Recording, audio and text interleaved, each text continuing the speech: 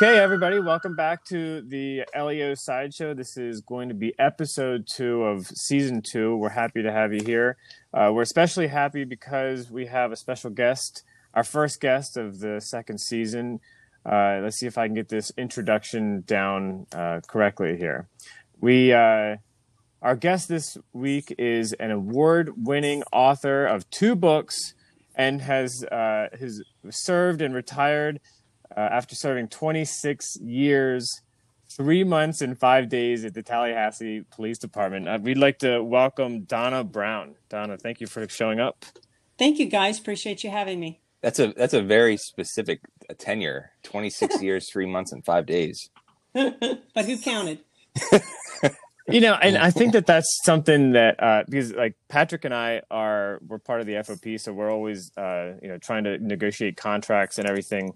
And one of the things that we have found is that it seems to be like like that finish line of your however many years that you put in is a big deal, and we're really proud of making it that far. So I completely understand where you're coming from with being 26 years, 3 months, and 5 days. To survive a career, it's an accomplishment for anybody, actually. Yeah. Well, did it feel long, or did it seem like it went fast when you were working? It did go quickly, and I didn't realize that until it was that time. And then all of a sudden I was like, wow, that seems pretty quick. Did you also notice like the younger officers, and when you saw them, you're just thinking, wow, I'm getting up there? Well, what it was is when I started working with children of officers that I started with. Oh, okay. Then I realized, good Lord. I could see that. Yeah. Well, so part of what's interesting and what we really enjoy with having guests on the show is that with our listeners get to hear a little bit about why we would even want you as a guest. And I think for you, you're I don't even know what you call it, like a double whammy here, where you're the author of 2 award-winning books, and then you also have served as a sergeant. Well, you retired as a sergeant, is that correct? That's correct, yes. And so how about, can you take us through a little bit of your career, when you started, and kind of like your progression through the police department before hitting retirement? Sure.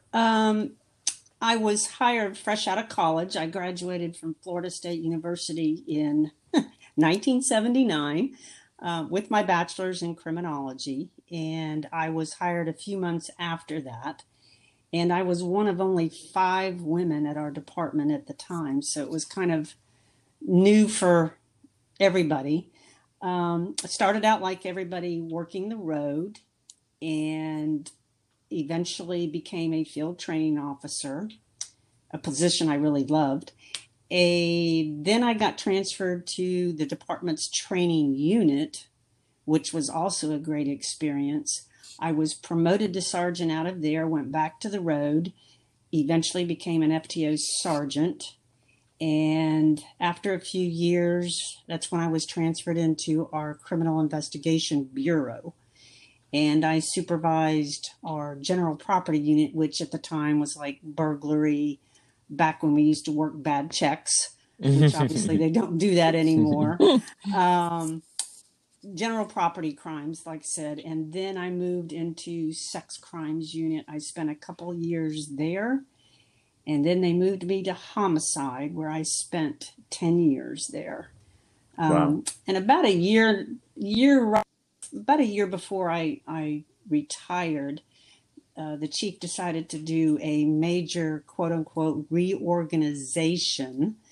And I was transferred out of homicide and spent my last year in the mobile data computer unit.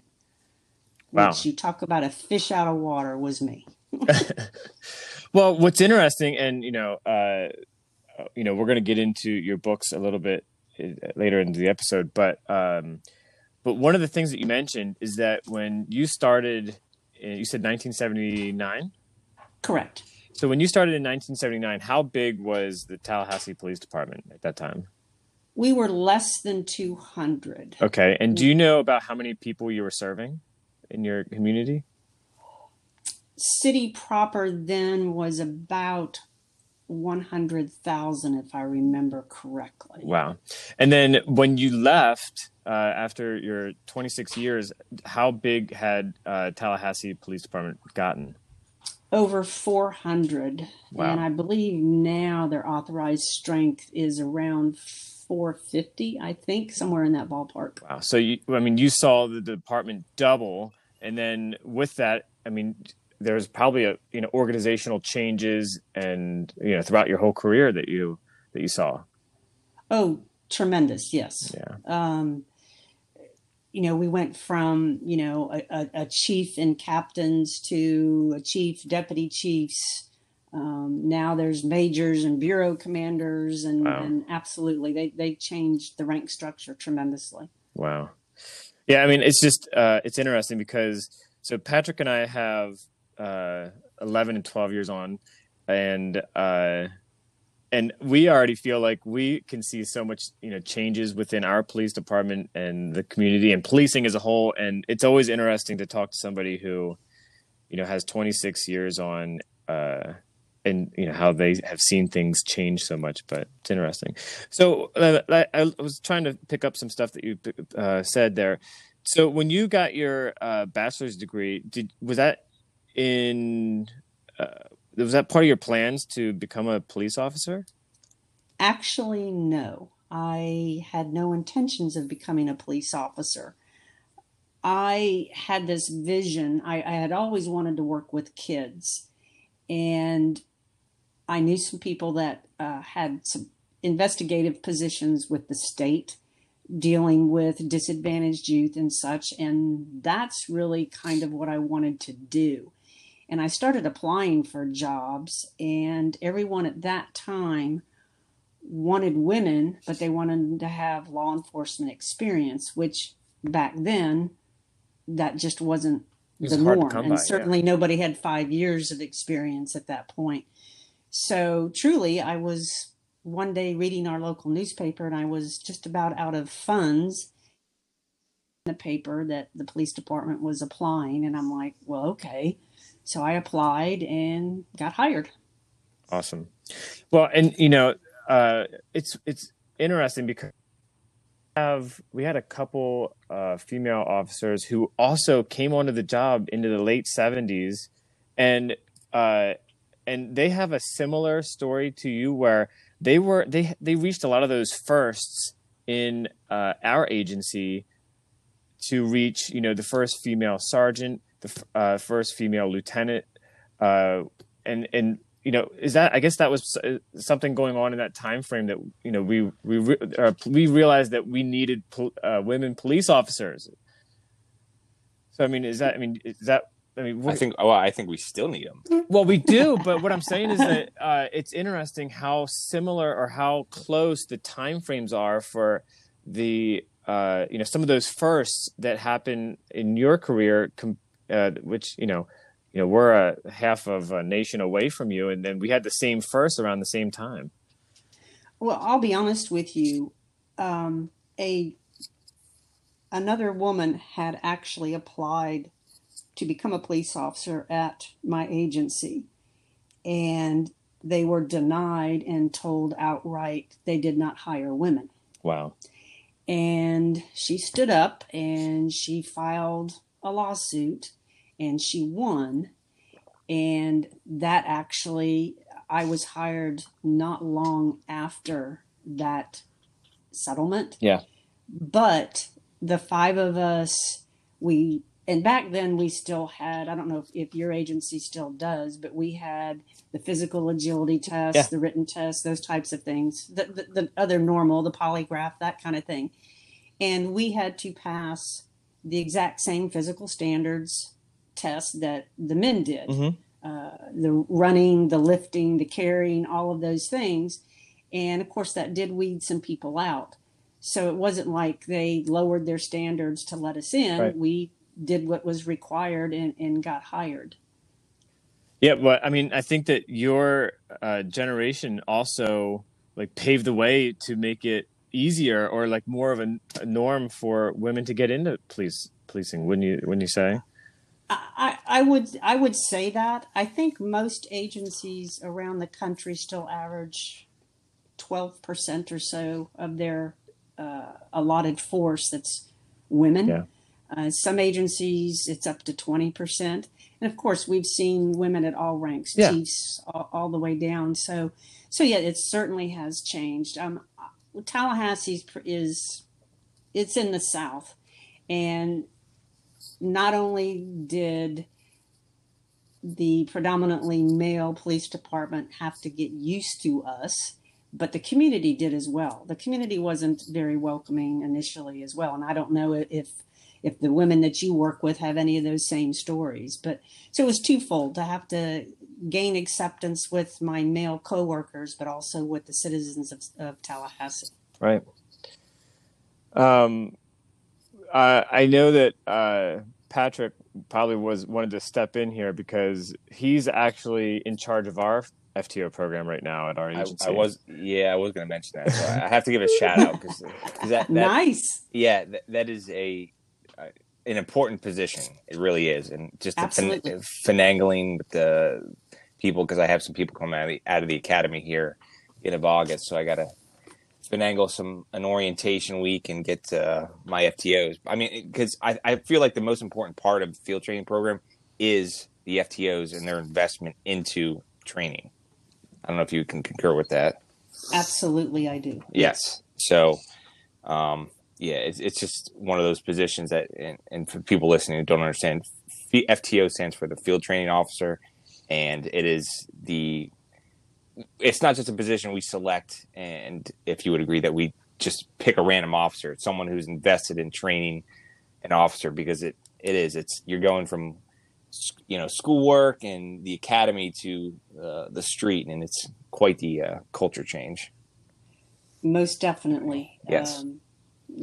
And got to have people that have the patience of Job. Yes, definitely. So, but yeah, shout out to that. So. Well, good for you. I know that's not an easy job. It's not, and luckily it gets rotated. But we try to give it to officers such as myself and Frank that have actually been prior FTOs, just because we know what it's like.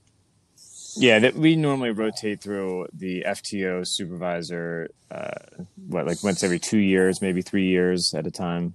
Yeah. Mm-hmm. Yeah, so you don't get worn out, because I mean, you can tell there's so much reading, evaluating, and then all the other little follow-ups and everything that go along with each class that comes out. The documentation aspect of it is quite underrated. Tremendous. Yes. Tremendous. Okay, so I appreciate that, Donna, and I think that what we really wanted to get into here is your books, and I'll introduce them here. We have Behind and Beyond the Badge, Volume 1, and Behind and Beyond the Badge, Volume 2. And we have, let's see here, we have the Volume 1 is the award winner, and then the Volume 2 was a finalist. Is that correct? Yes. Volume 2 was a finalist in the International Book Awards in the true crime category, which is weird. That's where they put it, but I guess it's kind of true crime, but not really in the true sense of the genre. But right. But yes, I was proud of both of them. And we joke around a bunch on the job saying, I should really write a book. And I think most of us are saying because of the experiences that we have on the job. But you wrote a book, but you kind of went different. Your mission was a little bit different. What can you tell us a little bit about what made you decide to do this? Sure. In 2016, I think the climate of the country is similar to what it is now, although I think now is much more pronounced. But I really got angry, and because predominantly everything I saw in the media or even on social media was negative towards the law enforcement profession. And I got angry about it. And when I started talking to people just really don't give a second thought that there's a real person behind the badge. And I felt that was incredibly important for people to know that the person behind the badge is no different than they are. They just have chosen a different profession and they put on a different uniform to go to work every day. And so when I started pitching the idea to, and volume one is predominantly people that I had worked with, that I thought very highly of, had honorable, great careers. Yeah. And I started pitching the idea to them, and surprisingly, everybody was on board with it. And what I initially started doing was sending them out questionnaires, and it really was asking some deep questions. And what I got back from them was more than I could have ever asked for. Truly, their thoughts on what it's like to do the job, the stressors of the job, the stressors on their families, career-defining moments. But it was exactly what I thought people needed to read. Was it kind of scary though? Or I mean, do you have background in writing any type of writing?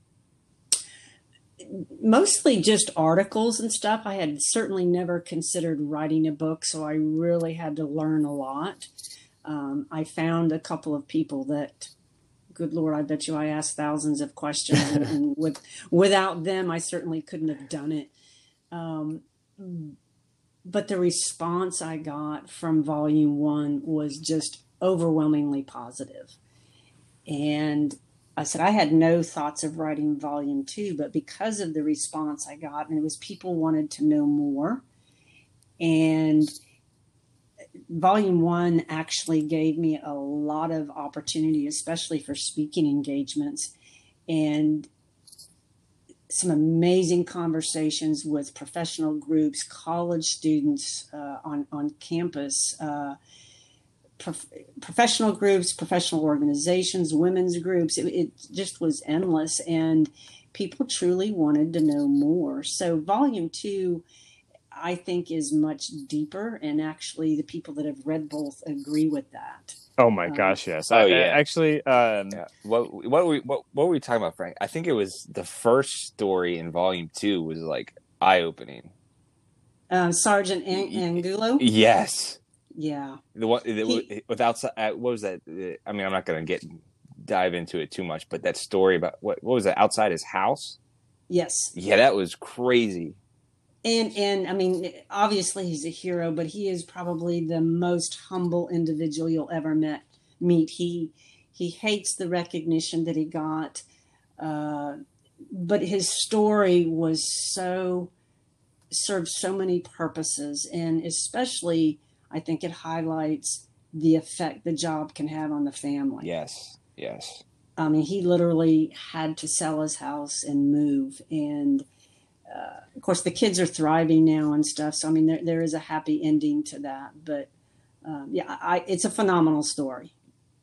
Yeah, that was the one that just stuck in my head. You know, the second book, you read that first story, like, oh my God, like you cannot make up this story. And you're right. You touch on the kids and just the after effects of that incident. But I don't know what your thoughts were, Frank. Well, actually, I was going to say that I really, really enjoyed volume one. And then when I read volume two, there were times where I actually got teary-eyed or got chills. And I thought, like, Donna probably either just got so much better in her writing, and it was the stories that she had chosen to write about. But it's not easy to just write a story and get to those emotions flowing. Not that that was your intent, Donna, but you could, like, it really resonated with me to where, I, like I said, I was so emotionally involved in the stories because of, what was it? I apologize for not remembering, but it was the wife of the one officer who had been killed in the line of duty. And I just remember. Yes, that was in volume one. Yeah. Yes. And that was, it was just, again, it made you so sad and everything, but yeah, the books are great, and I can't.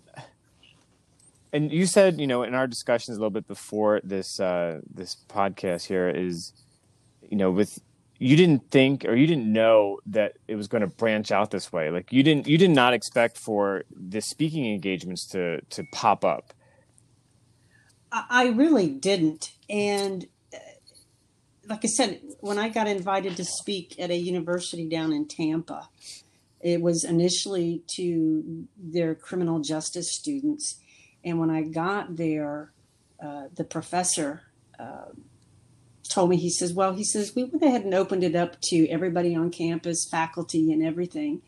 So when I walked into this auditorium, I was truly not prepared for that big of a group. Not that the size matters, it doesn't, but it just was kind of like, wow, this many people want to listen and have a conversation. What I tell people, I talk to them about what the books are about and why I wrote them. And I don't want to stand there talking for 30 minutes. So I tell them up front, I want this to be an interactive discussion. So that's what it ends up being. And honestly, I watch jaws drop and eyes open when we get into the meat of the discussion. And the one scenario, a quick scenario I always give them, I'm like, you know what happens when you call for help? And of course, the quick, correct answer is I dial 911 and somebody comes. And I'm like, yes. But let me tell you what really happens. And somebody first off has to answer the phone. That information they gather, the person who asks you all those stupid questions, that information is given to a dispatcher. The dispatcher, and I tell them for this scenario, they dispatch a police officer. Yeah. The officer gets on scene, and within a matter of seconds or a minute, I need fire, I need EMS, I need other units, I need a detective, I need crime scene, I need a victim advocate, I need a supervisor. And that's when literally the jaws just drop. And people truly have no idea how this works. And then we start talking about the things that officers do and see, and, you know, the PTSD element. And it's just really been great conversations. And like I said, the mantra of my books has been, my books don't have the power to open minds or change minds, but perhaps by offering a different perspective, I can open them. And truly, if just opening one person's mind, for me, the books are a success. Yeah. Yeah. And that's kind of, you know, that's exactly why Patrick and I have started this podcast, where it's like, maybe if we can just explain and try to, you know, level up with, you know, the citizens about what, you know, why we are doing things, like it would make, because it makes sense. And, you know, with, you know, good intentions and everything, that we could, you know, like you said, change the minds or open the minds so that we can build this relationship back up. And, but, you know, you just mentioned in your scenario there, you know, what you call the village of first responders. You mentioned fire, you know, EMS, you mentioned the dispatchers. I mean, from your books, I mean, who do you leave out there? The crime scene techs, your victim advocates. I mean, there's so many people that are in our village of first responders that you do a good job in your books to give their perspective and give their stories too. Oh, absolutely. And obviously when people think of first responders, it's police, fire, and EMS. Right. And I could never have done my job without all of them. And that included dispatchers. I know people don't think they're first responders. For me, they are the first responder. And a lot of people and groups, and I've talked with people who are with like Blue Help and then the PTSD aspect. I said, you have to include forensics. You have to. And, and I tell people, you know, in my talks with them, I said, it's not like television. And I said, crime scenes take hours to work, sometimes days. And I said, think about a mass casualty incident, a mass shooting. I said, they're in there for days. They're seeing it. They're walking around it, they're stepping over it, they're photographing it, they're measuring it, they're collecting it. And again, people just have no idea. And I said, you just don't understand the effect it has on those people as well. And they just so often get forgotten.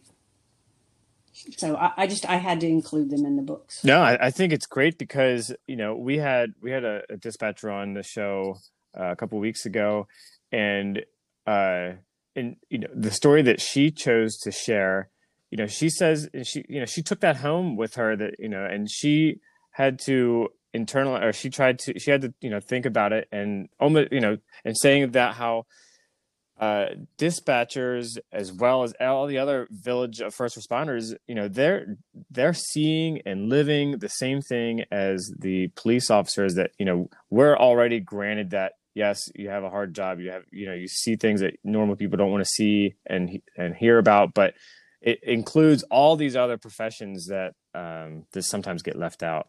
Well, I think it's not even just, people who aren't in this profession forget about. I mean, we forget about them at times too. And just from my own experience, you forget about, dispatch. They're the ones getting the initial information, so you kind of forget, that they get the same emotional toll that we have. Yeah. Well, and I don't know what you do with your recruits, but when I had recruits in the FTO program, I always made it a point, either as an FTO or an FTO sergeant. Some departments don't require it, and we really didn't either. But for mine, I took the recruits to the comm center, communications center, and I made them spend a shift or two in there. And it was always drummed into them, you show these people respect. They are your lifeline. And anytime, and even outside of FTO, if I had a detective or an officer who smarted off to a dispatcher, oh no, and I literally, I guess it's treating him like a kid. You will go to the comm center and you will apologize. I mean, plus they can give you really all the crappy calls. So yes. So you always want to keep them on your good side. No, I as supervisor, we hate that too. You got to treat them with respect. Absolutely. Everybody makes mistakes now and again, but you still got to treat them with respect. Absolutely. Yep. So, and one other sidebar with the books, like I said, initially I had everybody in both volumes. They actually had to agree to spend some time writing out their thoughts. It was in answers to questions I sent them. And almost every single one of them, to a person, told me they were so glad they did it, that it was almost like a healing process for them. And that was not what I expected. And I said, if I never sold a copy of the book, that in itself made it worth it. Wow, I did not think that either. So, but just by, almost writing it out was almost a form of therapy, of just kind of like, not so much closure, but just something, it benefited them. Yes. And actually in Scott's story, which, we wanted to get permission, which we did, of the deputy that was killed. We talked with his wife, and she gave us our blessing to do the story and put it in the book. And she wanted to read the story, though, before it went to the publisher. So, of course, we gave her that opportunity. And she and Scott have talked a lot. Mm-hmm. But even she said, I learned things I didn't know. And Scott and his wife, when she read the story, and they're very close and they communicate very well, she still said she learned things that he had never said to her. And again, it just warmed my heart, is the best I can say. And just recently with Volume 2, I had an officer, he's still working the job. He read Volume 2 and he told me, he messaged me and he said, my wife and I read the book together. And he says, I'd like to think that we have an open communications. We're good about it. He said, but she said when she read it, she really had no idea what officers dealt with. And he said it's opened up a whole new avenue of communications for them. So as I said, the books have just taken off. I mean, for the community, for other officers, gosh, I'm not alone in how I feel. For, like I said, police explorers, I've read your book, and it really gives me, I hope, good insight as to what I can expect to be or to encounter when I do the job. And I said, yes, those are all things that I just really had never expected when I wrote the books. Yeah, I mean, we had one of our followers on Instagram who follows the podcast message us and say that they are about to go into the academy and that they have been listening to the podcast because they just wanted to get a glimpse into some of the stuff. And, it made us feel proud that, hey, people are coming here to try to see what it's going to be like, or, try to get a glimpse into that. And that's what your books provided to, some of the police explorers that you talked about. Yes. And I love what you guys are doing. And I think the more that gets out there, and especially now, and that's one thing I do say to begin my talks with everybody is, are there people in this profession that shouldn't be? Absolutely. But that's no different than any other profession. Yeah. So the communication is the key, and it's got to start somewhere. Right. Let me see what else I have written down here. I know I probably sent you way more than you wanted. Well, I was surprised, to tell you the truth, but we have an ADA that comes on the show, Catherine, and she does the same thing because we just like to see that the investment, even with you, with how you want to make sure that you get this message across because you're so passionate about the message, and I think we all are, and that's why it's great to have you on the show. But no, I mean, I definitely didn't mind seeing that. It was a nice surprise. Yes, it certainly helps. Well, I mean, good. Well, I would just like when I read the books, I wrote down maybe Donna, you can help me out. My themes or what I took away from the books is I wrote down three things, and you kind of already touched on the first one, which is getting a glimpse into just a glimpse into what our career has been, or it's for us it's still going, as far as the understanding that people don't really comprehend, and not just from they're against it, but they just don't understand what all goes into what we do on a daily basis and kind of the toll it takes on our families. But I also wrote down two things.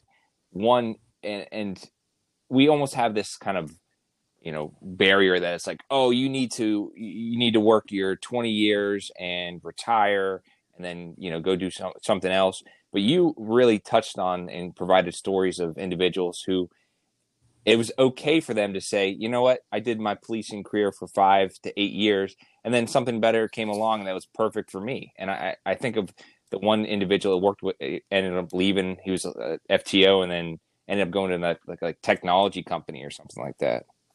Andy. Yes.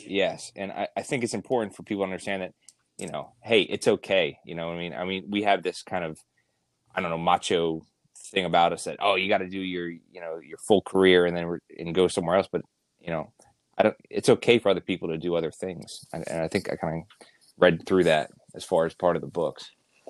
Yes. And that is a point that everybody in volume 1 is retired or was retired at the time that I wrote the book. And so that was kind of a second underlying theme for the books is I would hear from a lot of people, I'm getting ready to retire, or I'm retired and I really don't know what to do. And I think it's key. It's a huge change to go from 100 miles an hour and knowing what's going on to 0. And it's important that you plan. And so many people, and it's not that you have to have, as I refer to it, phase 2, a career, but I do think it's important to have a plan. And I think those that don't are kind of lost. And I hate to see that. Well, I thought that it was interesting because something kind of what Patrick was saying, where in you, when you're saying that you don't have to have or like retire and do nothing. What your books did was that you opened, at least for me, to say, look at all these other things that you can do after serving in law enforcement. Right. And whether that be, being it only for 5, 8, 10 years compared to, doing a full career, you have so many things that you have been trained on, and the communication aspect, and that you can branch off into so many other things that I thought, man, this is really encouraging. And it actually even opened my eyes to what I might want to do when I get to reach my phase 2. There is life after law enforcement. I can guarantee. I mean, I've been retired now 14 years. There is life after it, and in the books. I mean, he was my old captain in investigations. He went on. His passion was always baseball and stuff, and he became a Major League Baseball scout. A guy who hand makes saddles. His horses are his passion, and leather work was his passion. But then there's those who enjoy their pension and they travel. Yes. And which is awesome. You don't have to do anything. That's for sure. That's the nice thing about it. Plus you get to travel to your beach is Florida Beach, so it can't be too bad of a travel. I grew up on the east coast of Florida. So, I mean, for me to go to the beach, it was a 10-minute drive. That was one thing moving here. It's a little bit longer, but due south, I can probably get to the beach in about a good beach in about an hour. Although I'm not going to the beach anytime soon, sadly. Right. Florida miles an hour in the wrong direction with the virus. So I'm staying away right now. Do you have a third thing, Patrick, or did you already touch on it? No, it was just the two things of, and she touched on the phase 2 and the ability, to, you don't necessarily have to finish out your career if you have a passion for something else. Like she mentioned, Andy, where, he was, right. It seemed like basically he loved his career, loved being an FTO, but just something else came along and it just worked out better for him. Well, and part of with Andy's story, which I give him credit, and he and I have had many, many conversations, and we still do. Andy was the first one that really opened up about PTSD. And it was literally tearing his marriage apart. And he made a conscious decision. And at the same time, and he is a man of faith as well. And I'm a believer in things happen for a reason. And when Andy was struggling with all of this, came the opportunity in the tech area for him to try a different career path. And it worked out for him. He's doing tremendous things right now.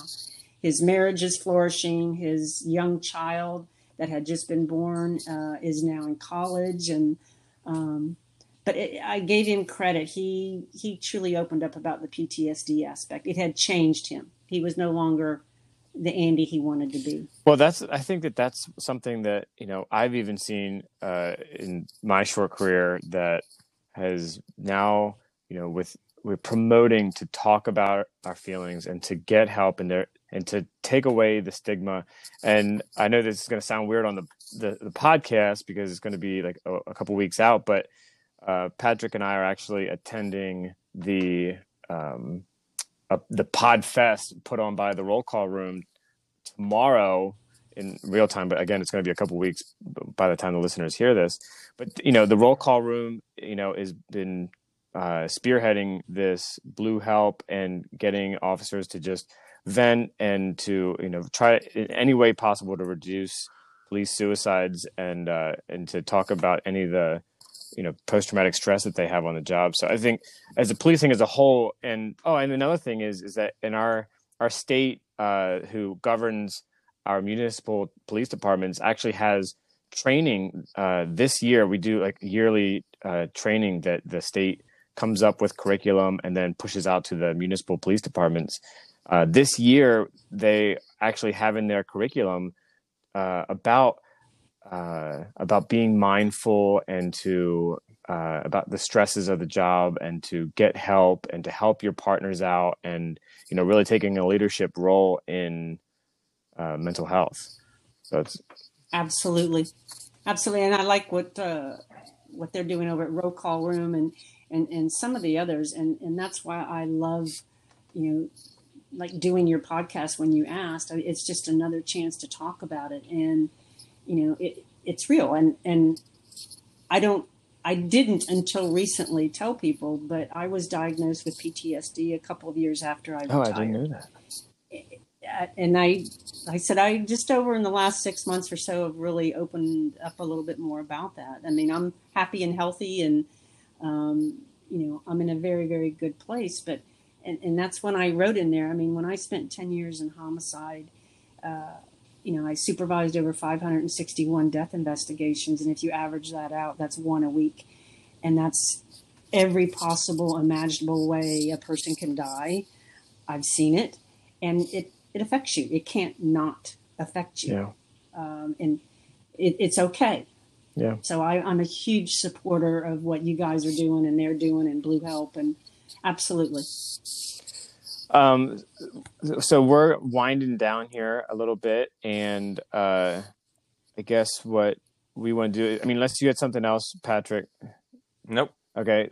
So we wanted to flip the script on you here, and instead of you getting us to talk about the thoughts to pass along to the civilian world and to other LEOs out there right now, could you give any thoughts that you would want to pass along to our listeners, our civilian listeners, about law enforcement or the first responders? To the civilian world, it's, the biggest thing I hate, and I see it mostly on social media, but I do see it on national news, is things are not always as they appear to be. And, know that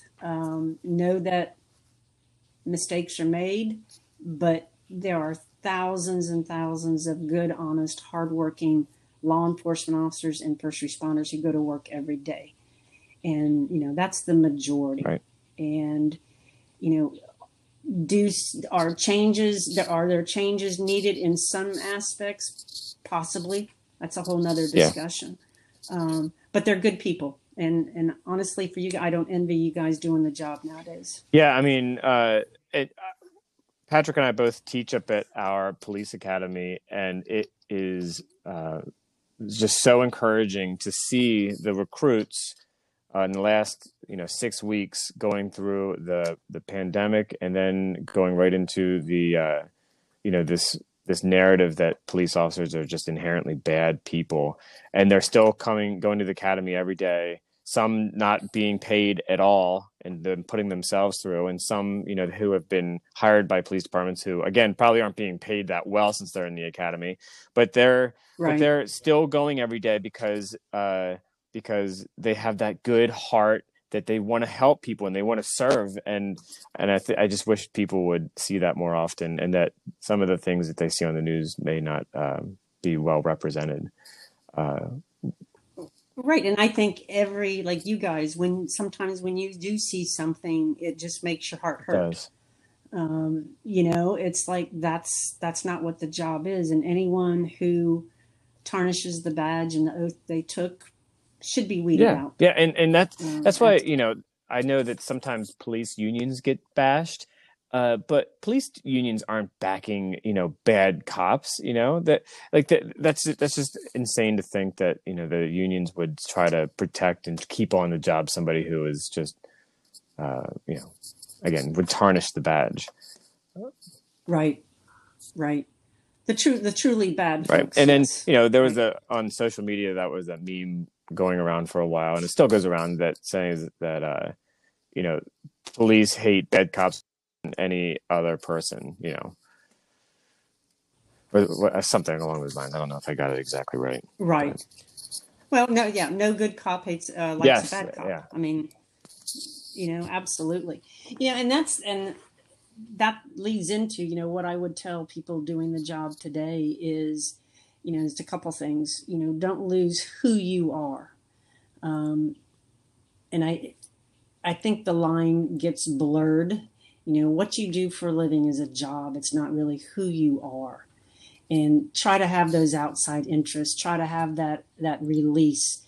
And I think the longer you're in it, sometimes that line gets blurred, and you become, that police officer. And it's hard, but try to keep those two things separate. And the other is always do the right thing. Is it always easy? No, but it's always the right thing. Yeah, and I still remember this going through the academy where the ethics instructor said, "Look, just pretend that your family is watching everything that you do, or that you're being recorded." We didn't have body cameras when we first started, so pretend that you're going to go home and show your grandmother what you did, the whole time. And if you are ashamed of anything that you did, or that your grandmother would see, then you probably shouldn't do it. So I thought that was always a great piece of advice. And yeah, I mean, yeah. Absolutely, I agree with you. 100%. I also remember the piece of advice that she had given, and it was, and I didn't realize it at first, but congratulations, because upon entering this career, you have a ticket to the greatest show on earth, and and that still stays with me today. Yeah. Oh, that is so true in so many ways. And that's we when we were at homicide scenes, we always had this like, God, don't smile, don't laugh, because the cameras were there or whatever. But humor that people wouldn't understand. It's certainly not disrespectful, but humor certainly helps you through it. But God, you are so right. I get paid for live entertainment. And no other career, I think, can say that. Well, so I want to make sure that I get this right here. So please, the listeners, and we're going to be hitting you up on Instagram and Twitter, find your way over to behindandbeyondthebadge.com. There, the website actually really, it's really well done. Patrick and I had just gone through the process of making our own website, and it's not easy. But this website is a nice website. It's clear, easy to get around. But there's links on there to purchase the books. I want to say you have links for Amazon, Barnes & Noble, and from Apple. Is that correct? Yes. The books are available as ebooks, paperback, hardcover, from all of those. And actually, Volume 2, I'm hoping by maybe August or September, I'll have it out in audio as an audible. No way. As well. Are you doing that? I am not, but I found a company that does them, and I found somebody to do the reading, and that wasn't going to break the bank. So,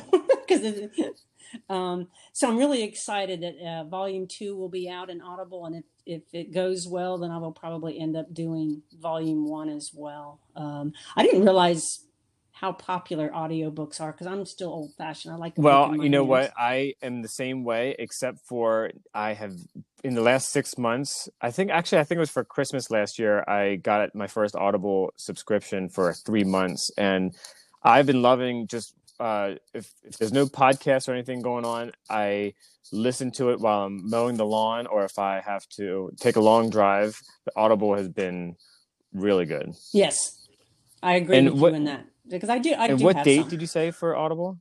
Are you hoping? It'll go out on my social media, but I am hoping maybe end of August, September, sometime, ballpark in there.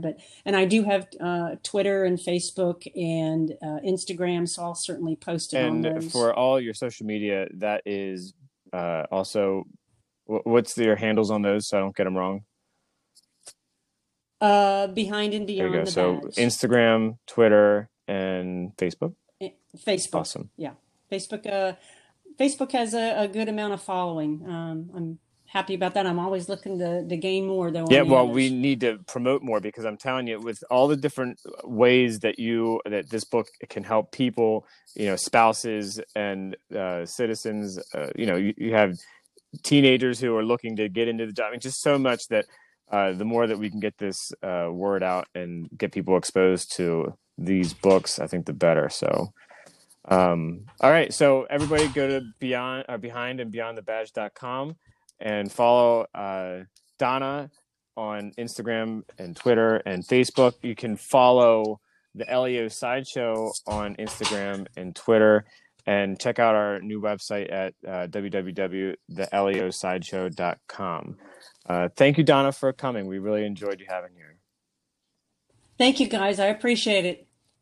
You guys stay safe and take care.